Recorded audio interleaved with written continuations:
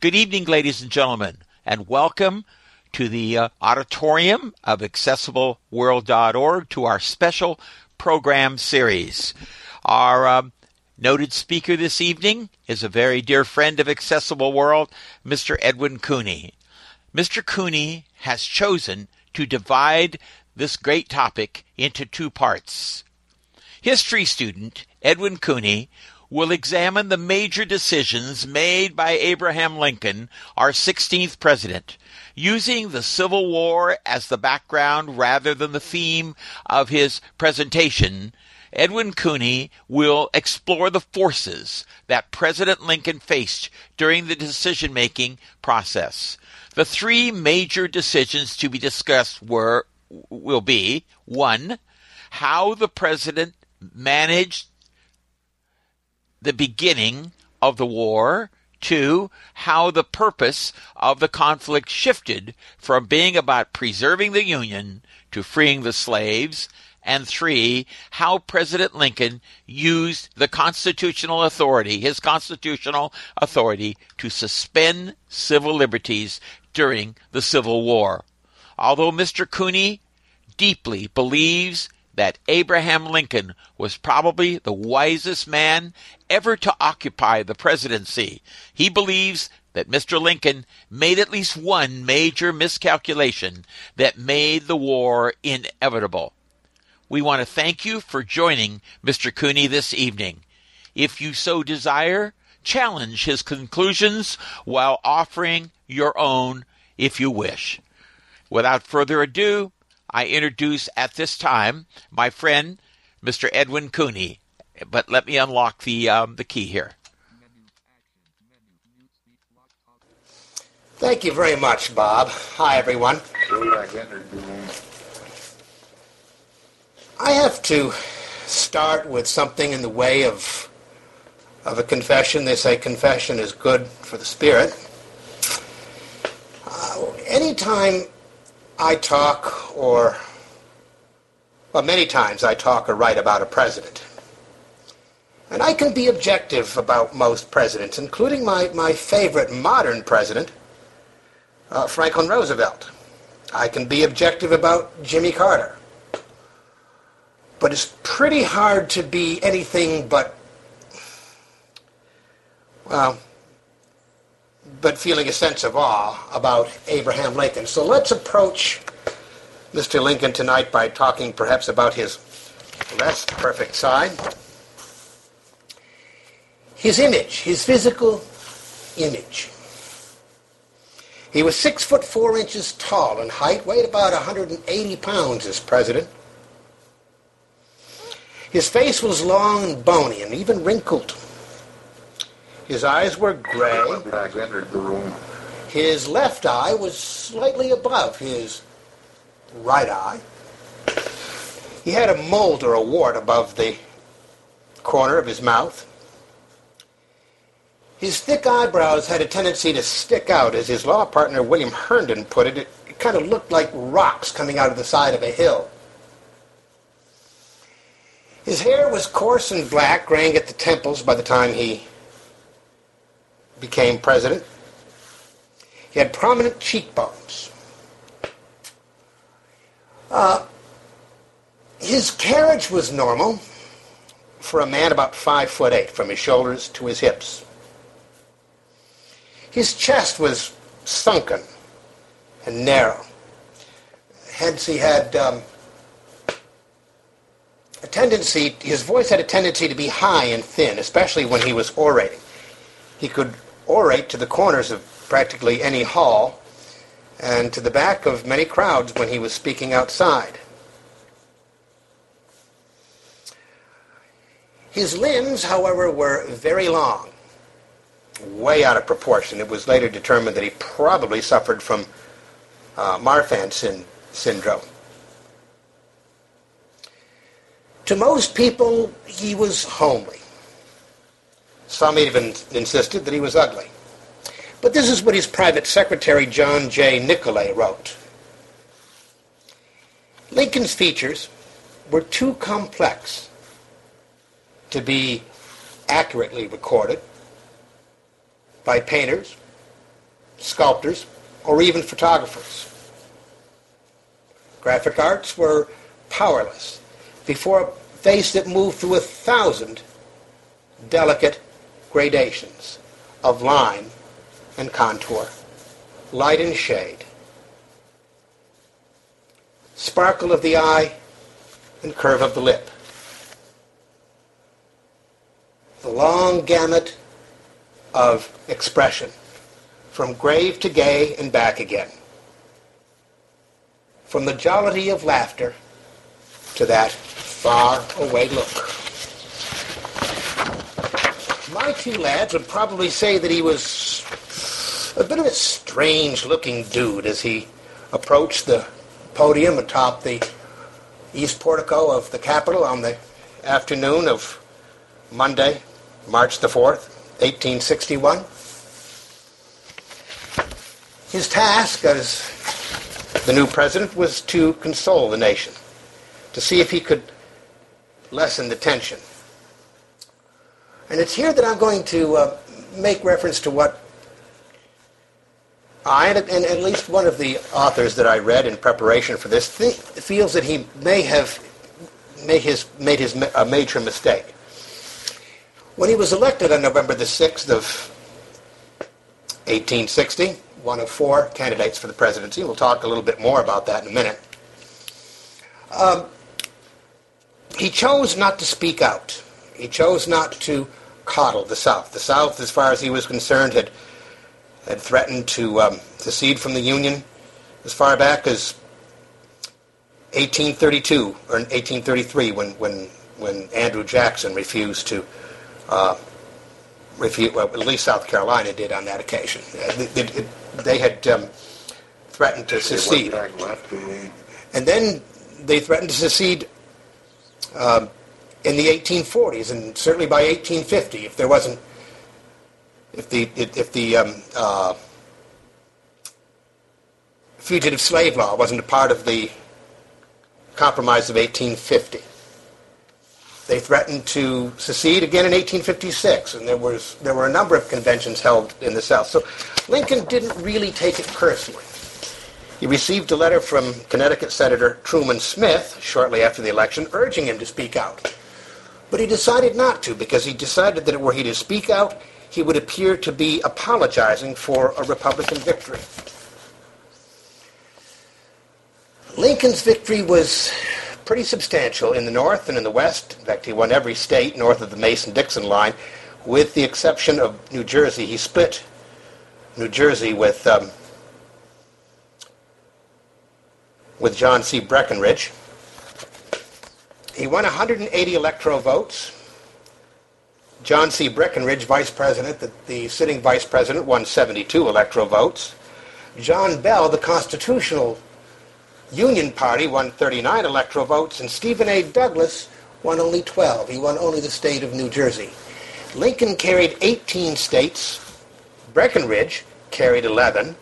Bell carried 3 states, and Stephen A. Douglas carried 1 state. But here's what's fascinating. Lincoln won 1,865,908 votes, and that's only 39.48% of the total vote.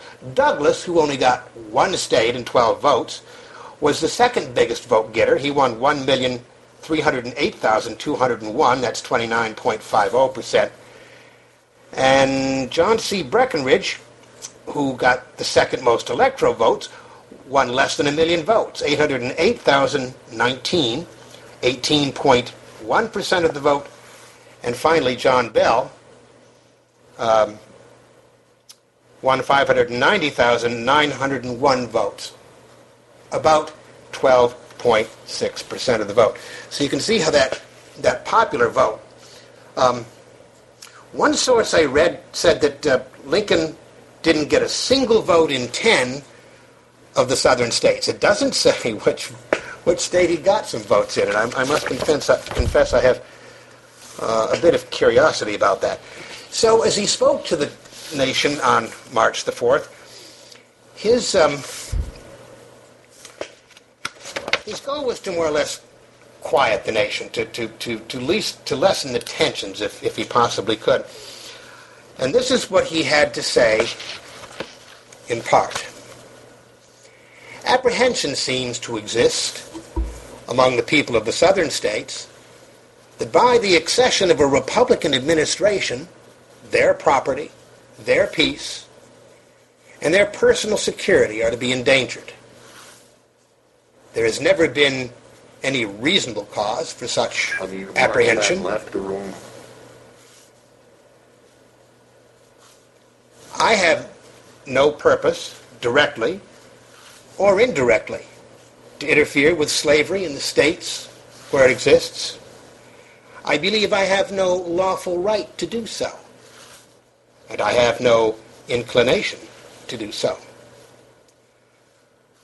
I hold that in contemplation of the universal law and the Constitution, the union of these states is perpetual. Perpetuity is implied, if not expressed, in the fundamental law of all governments. It is safe to assert that no government proper had a provision in its organic law for its own termination. Now that was in counter-arguing those who assert that the Union was a union due to the agreement of the states. I'll talk more about how Lincoln saw the Union after I finish here. But he's saying the Union is perpetual. No one has the right. To leave the Union is anarchy. In your hands, my dissatisfied fellow citizens, and not in mine, is the momentous question of civil war. The government will not assail you. You can't have any conflict without yourselves being the aggressors.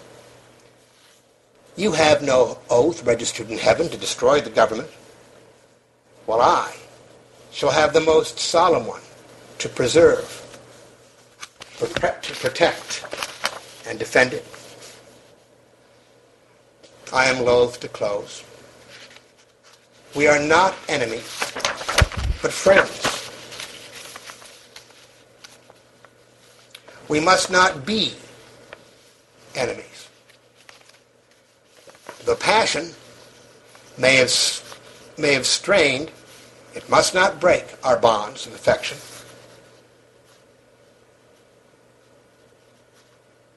The mystic cords of memory, stretching from the battlefield and every patriot grave to every living heart and hearthstone all over this broad land, will yet swell the chorus of the Union when again touched, as surely they will be by the better angels of our nature.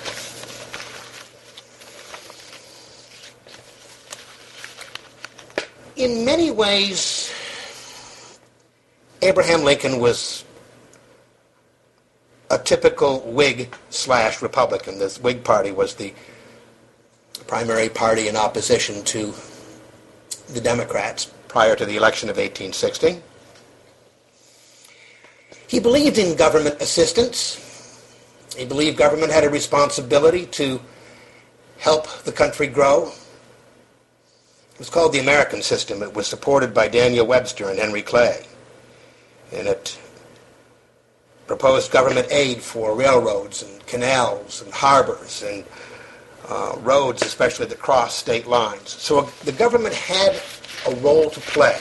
Lincoln believed in every person's life, or at least in the life of the whole country.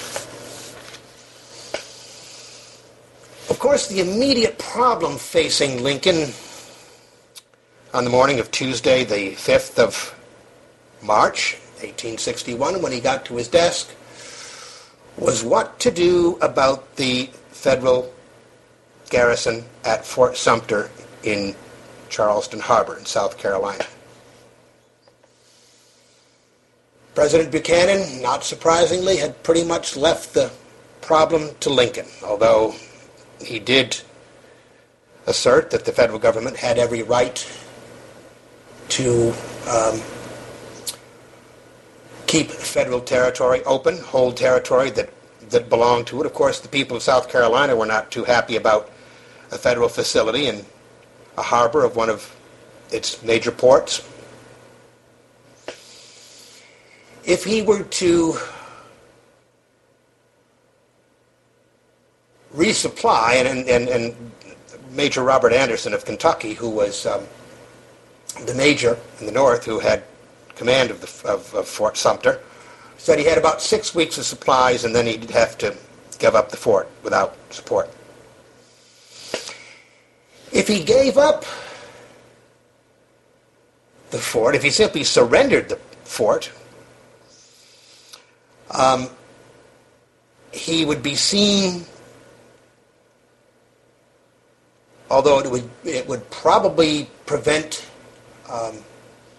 additional states from seceding, it would probably unite both the North and the South. The problem is that it would seem to give recognition to the Confederacy, and he couldn't afford to do that. If he resupplied and reinforced the fort, and the guesstimation was that it would take probably 5 or 6 months to fully support the fort, and there would, in addition to supplies and more men, he'd probably have to send warships into the area.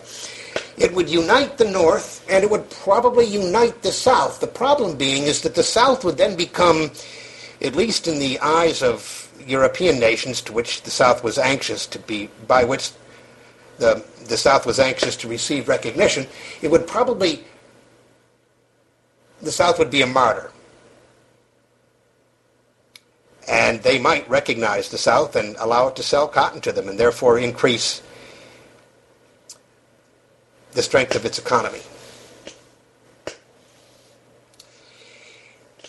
If he merely sent supplies to the fort, and the South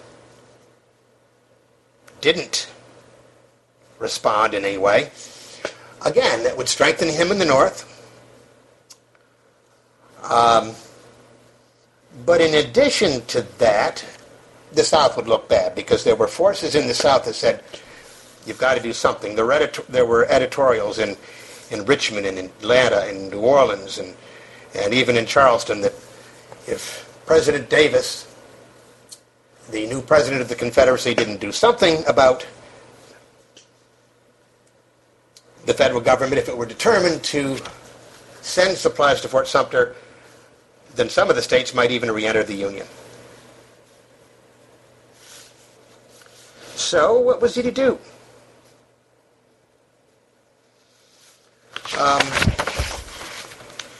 After taking office, I believe it was about the 12th of March, he received a recommendation from the commander of the Army, of the general in charge, Winfield Scott. It was about the 12th of March, suggesting privately against resupplying the garrison. And Lincoln was quite concerned. On the 15th of March, on Friday the 15th of March, Lincoln held a cabinet meeting. And by a vote of 5-2, including Secretary of State Seward, the cabinet voted not to resupply Fort Sumter. Of course, it was Lincoln who would have the final word.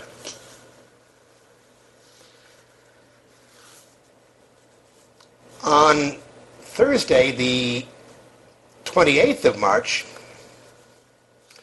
Lincoln read to an emergency cabinet meeting Scott's recommendation, not merely to not resupply the fort, but to surrender the fort.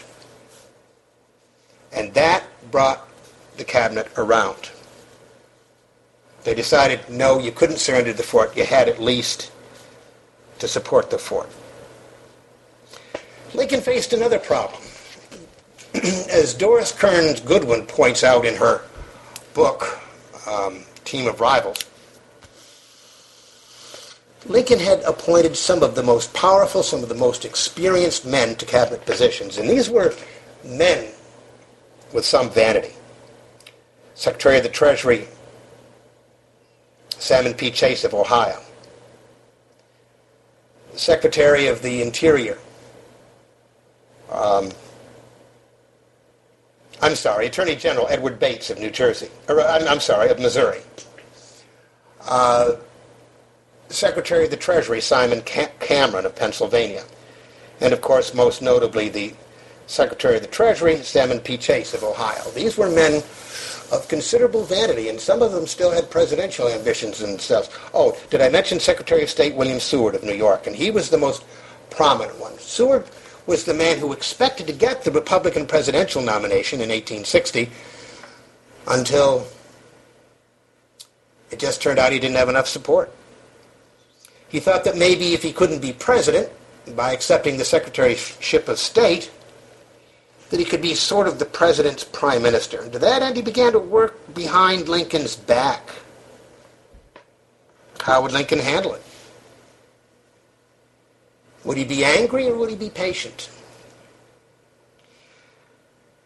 Lincoln learned on the 1st of April that the secretary had been privately telling commissioners from the South that the president was going to surrender Fort Sumter. When the Rougons entered the room. And Lincoln was astonished to think that his Secretary of State would do that. But he kept his cool. He met with him on the 1st of April, and he started to write him a note, but he called him in and he told him, he said, "This decision is mine. The decision whether to supply Fort Sumter or whether to surrender it is mine. It isn't anyone else's. I must make it alone," he told him. On Thursday, April 4th, Lincoln ordered that Fort Sumter be resupplied. On the 6th of April, he informed Governor Andrew Pickens of South Carolina that he would be resupplying Fort Sumter. And of course, Governor Pickens went to President Davis, the new president of the Confederacy. Now, I failed to mention, and I should have a few minutes ago, that when Lincoln became president, 7 states had seceded from the Union, beginning with South Carolina on the 20th of September. South Carolina, Florida, Georgia, Alabama, Louisiana, and Texas. And as I said a few minutes ago, one of the factors that Lincoln had to consider in as to how he handled the situation around Fort Sumter, he wanted as many states, especially the states in the Upper South, to stay in the Union, because they could increase the economic and military power of the South considerably. So North Carolina, Virginia, Tennessee, Arkansas, Missouri, Kentucky, Maryland, critically Maryland, and Delaware were still up for grabs when Lincoln became president, and we began planning as to how to handle the crisis at Fort Sumter.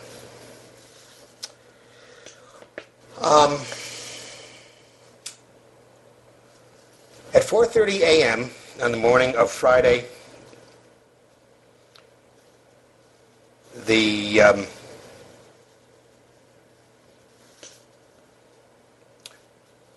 14th of April. It doesn't matter really. Okay, I'm looking at something and it doesn't look right to me. But that's okay. Fort Sumter was attacked by PGT Beauregard, Pierre Beauregard, and the fort surrendered the following morning. It took 14 hours for the fort to surrender.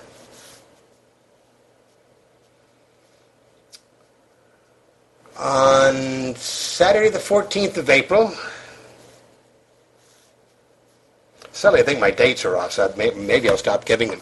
On the 14th of April, on Sunday the 14th of April, Lincoln met, and this was for the last time, with Stephen A. Douglas. Stephen A. Douglas, who'd been his friend and his political opponent in Illinois. Douglas had sat behind him at the inauguration and actually held the president's hat. That's not a myth. A number of authors that I read confirmed the story.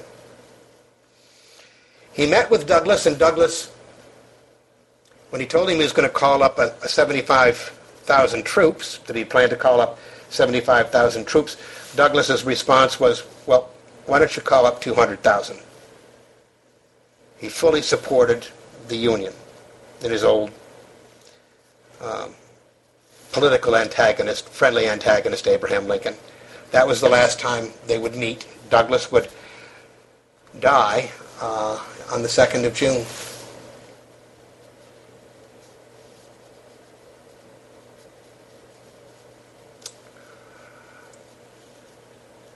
On April 15th, President Lincoln called up 75,000 troops.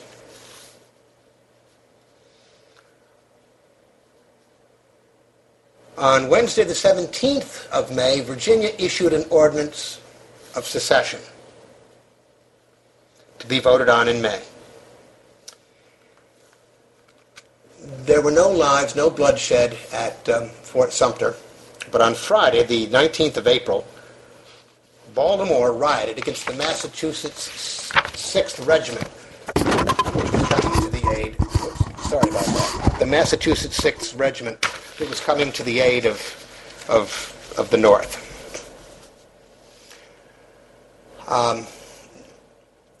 The soldiers came into Baltimore and had to cross the city to get on the Camden train to go from Baltimore to Washington.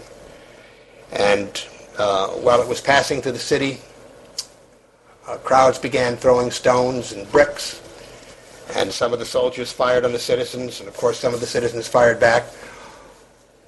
4 soldiers were killed and 12 civilians were killed. The first bloodshed of the Civil War.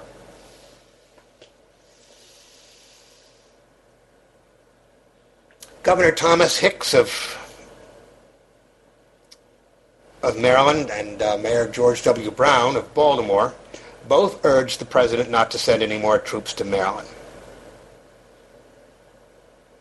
But there was trouble. And most of northern and central Maryland was Unionist. But the very southern part of Maryland, right around Washington, D.C. and Baltimore, was heavily secessionist. And the secessionists began to cut off the rail traffic and the telegraph wires between Washington and the North,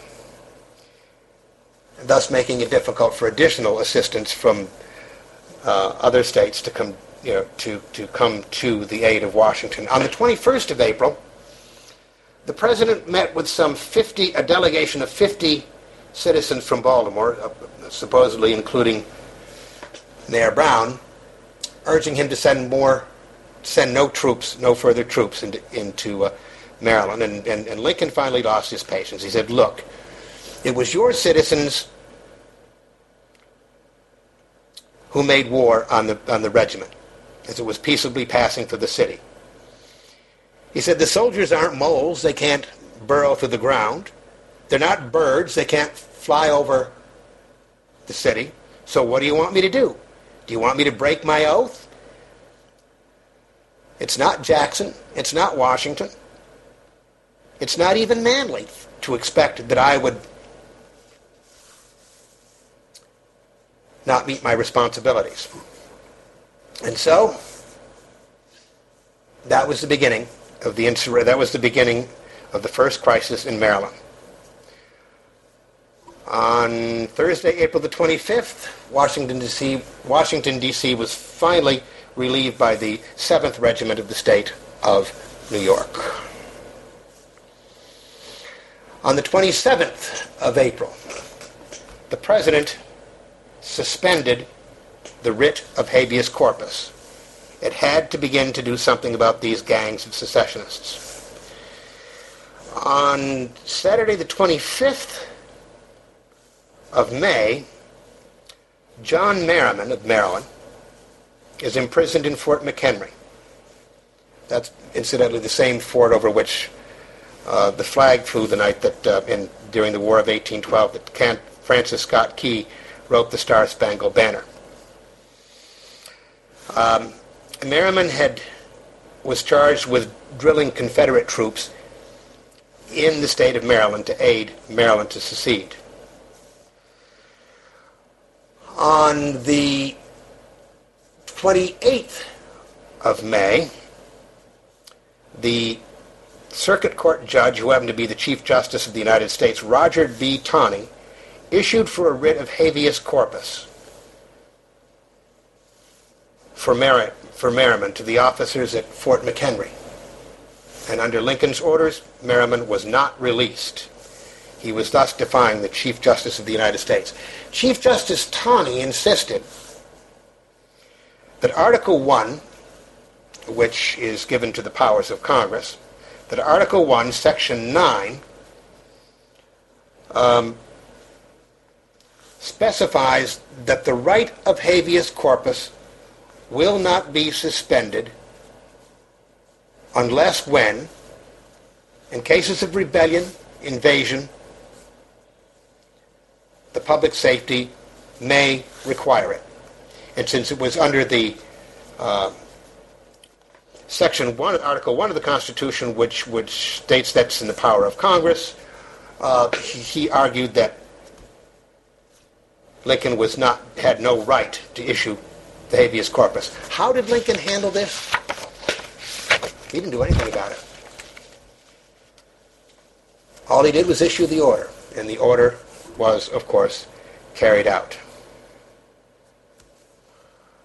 So that was the issue that faced Lincoln in May, in June, and into July when the final session of the 37th Congress met on the 4th of July. And Lincoln addressed the Congress on this occasion. And he asked, although it was back then, presidents didn't address the Congress the way they do today. They wrote messages that were given to the clerk of the House of Representatives, and he would read it to the Congress sitting in joint session. But Lincoln openly reflected on the situation as it stood. He openly asked, should a lawgiver ever break the law? And then he asked, should all laws be executed and the government go to pieces lest the law having to do with habeas corpus be violated? Other points he covered in this message is that this was not a war between governments. It was a people's war. It was a war against anarchy. To recognize it as a war against another government would be to suggest that the South had a right to secede. He also asserted in that address that the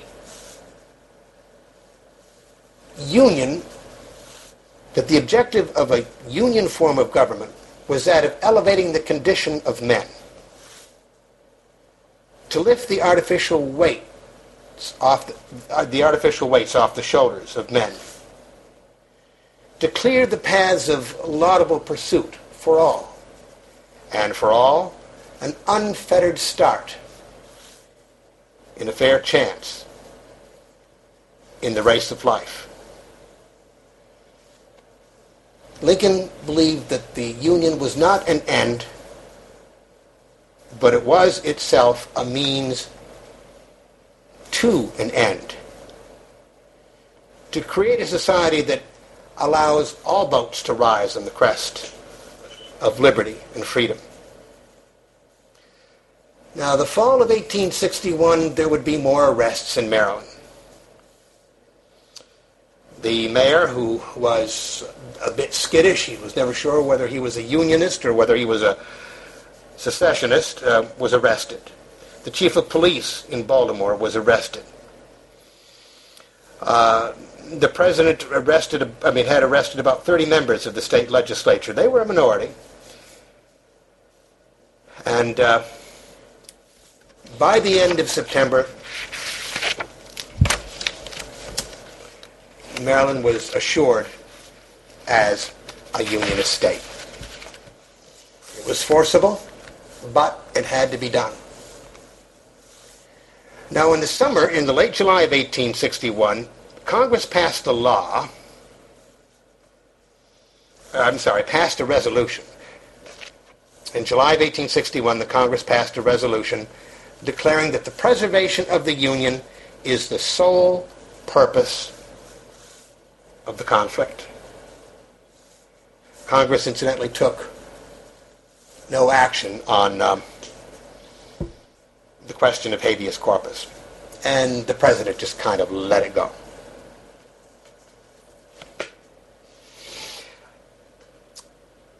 In addition to mob control in Baltimore, the president had very serious situation in 3 other states.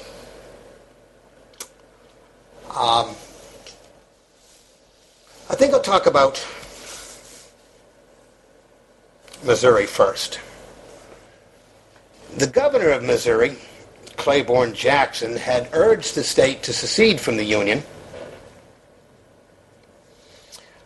but he was outmaneuvered. A convention instead of a state convention instead of the legislature met and decided that Missouri should stay in the Union. But there was a large portion of the population in Missouri that wanted to secede. In fact, probably most of the states south and west of St. Louis wanted to secede from the Union. Lincoln decided that he needed, in addition to the very effective Union general, Nathan Lyon, he needed another powerful man in Missouri, and so he appointed John C. Fremont, the Pathfinder, Bag left the room. to be the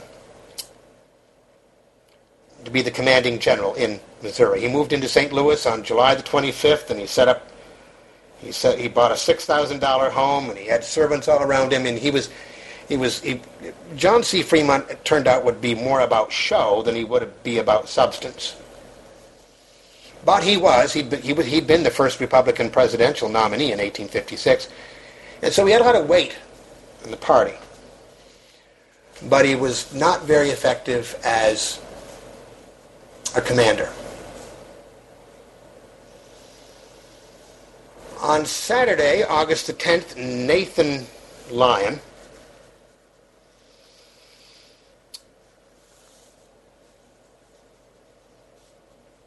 chased the Southern troops under General Price to the southwestern corner of the state, Wilson's Creek, about 10 miles south of Springfield, Missouri. And although he surrounded Wilson's Creek, he lost the battle and was eventually routed. And he was killed in the battle. So then General Price moved to central Missouri and attacked the city of Lexington.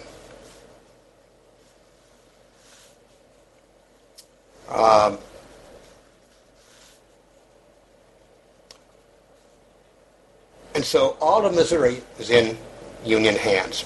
Was in Confederate hands. All of Missouri was in Confederate hands. What was Fremont going to do? Fremont was desperate. He was losing the state. All he had was St. Louis, and they barely held St. Louis. On Friday, August the 30th, Fremont, in desperation, issued a proclamation. First, he instituted martial law throughout the state. Second, he proclaimed the death penalty for all guerrillas caught behind Union lines. The third thing he did was to declare that all slaves in Missouri were to be emancipated.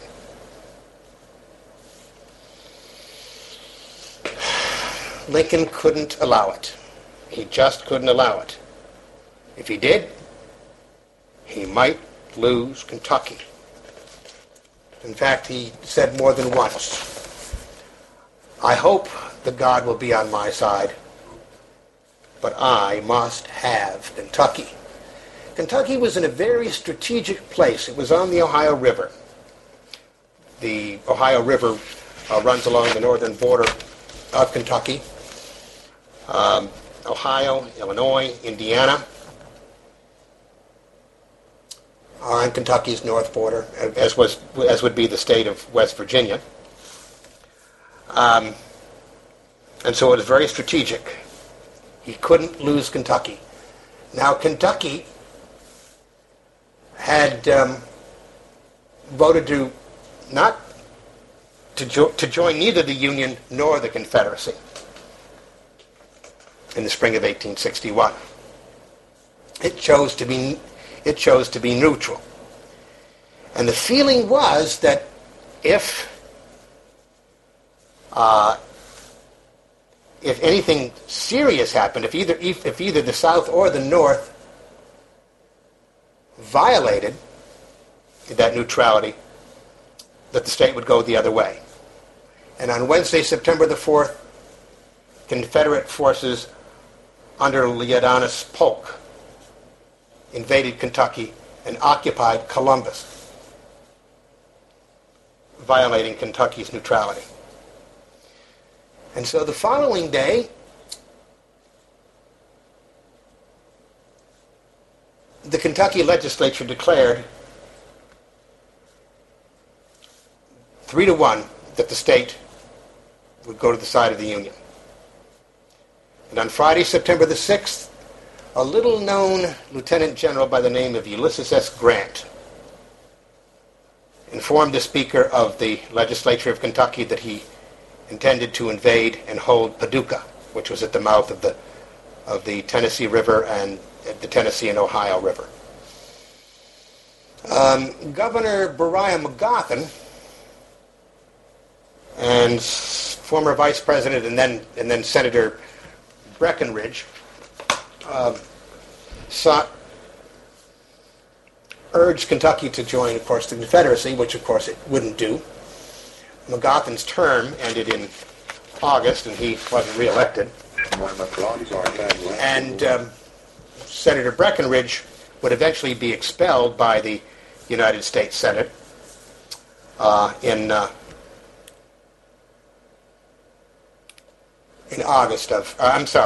December of 1861. But Kentucky did stay in the Union. And as I said, President Lincoln had said, I need God on my side, but even more, I must have Kentucky. Kentucky, ironically, was the home of both Lincoln, the birthplace of Abraham Lincoln, and the President of the Confederacy, Jefferson Davis. By now, the Confederacy consists of 11 states: North Carolina, Virginia, Tennessee, and Arkansas have joined the Confederacy. And although the Confederacy lists Missouri and Kentucky and Maryland as states, they will not, or as new states in its government, they will not be states. By the end of 1861, well, unity is not assured in the North. It's more certain than it was in the summertime. And of course, there's another issue that is going to come to the fore, and that's the issue that nobody wants to talk about, including President Lincoln. It's the issue of slavery. How should he handle it? What are the factors that he has to take into consideration aside from union? And that's what we're going to talk about with Bob's invitation on the 22nd of March. We'll begin to talk about the key issue. How was it that slavery became the dominant issue? What forces forced Lincoln to make it the issue? How was it to his advantage, and what would the reaction be to it? We'll talk about that on the 22nd of March. Any questions? I'll be happy to answer them. Okay, let's see if any people have questions. They had a fine presentation as usual, and we just expect that. I kind of want to start in your newswire. You state that, and if you're going to do it next time, please tell me that Lincoln made a fatal mistake. That you admired him, the wisest man we've ever had in the presidency. You admired him, but he made a fatal mistake. Did I miss that, or are you going to talk about it next time? May I ask, please? Oh, the mistake was between the time of his election and his inauguration, he didn't make some efforts to calm the South. Ronald White, one of his more recent and I think thorough biographers, believes that. Doris Kearns Goodwin doesn't pay a lot of attention to it. But I think Lincoln could have done more. I mean, there were efforts in Congress to, keep the Union together. There was the Crittenden Compromise, which, among other things, offered to make it a constitutional amendment that that slavery would be perpetually allowed along the lines of the Missouri Compromise, would make it illegal to, for slaves to go from mostly concessions to the South. Lincoln was opposed to that, to the Crittenden Compromise. But Lincoln didn't really reach out in the way that Lincoln did. Lincoln didn't really speak the way Lincoln could. He was one of the most persuasive speakers his time, as inelegant as he could, or as he could be at times.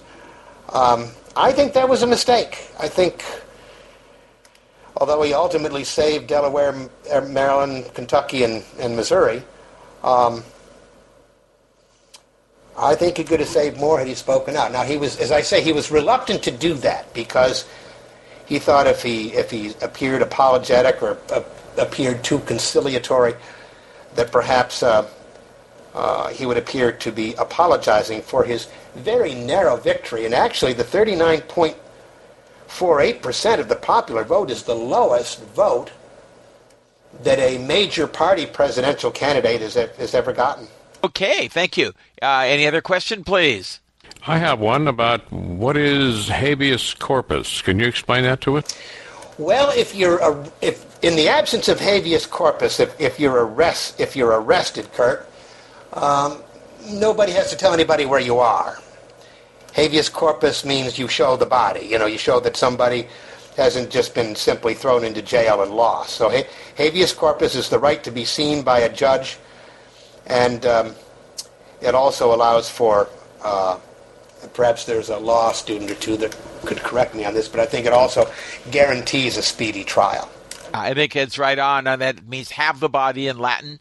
You must show some reason for keeping someone in jail. And another guy, I thought it was Congressman Vallandigham. Of course, he sent those guys. He sent him south, I gather. Yeah, you're giving away part of my story next time. I'll even tell you that, well, either I'll tell you during the course of the presentation or afterward I'll tell you how he died. I mean, Clement Vallandigham was quite a character. Oh, wait, I'm sorry. Okay, another question, please. Just to comment on habeas corpus, my understanding is that, as you say, it's from Latin to show me the body, so that you know what you're being accused of, so you can't be just arrested for no good reason. And then these days it often also means that you're expected due process.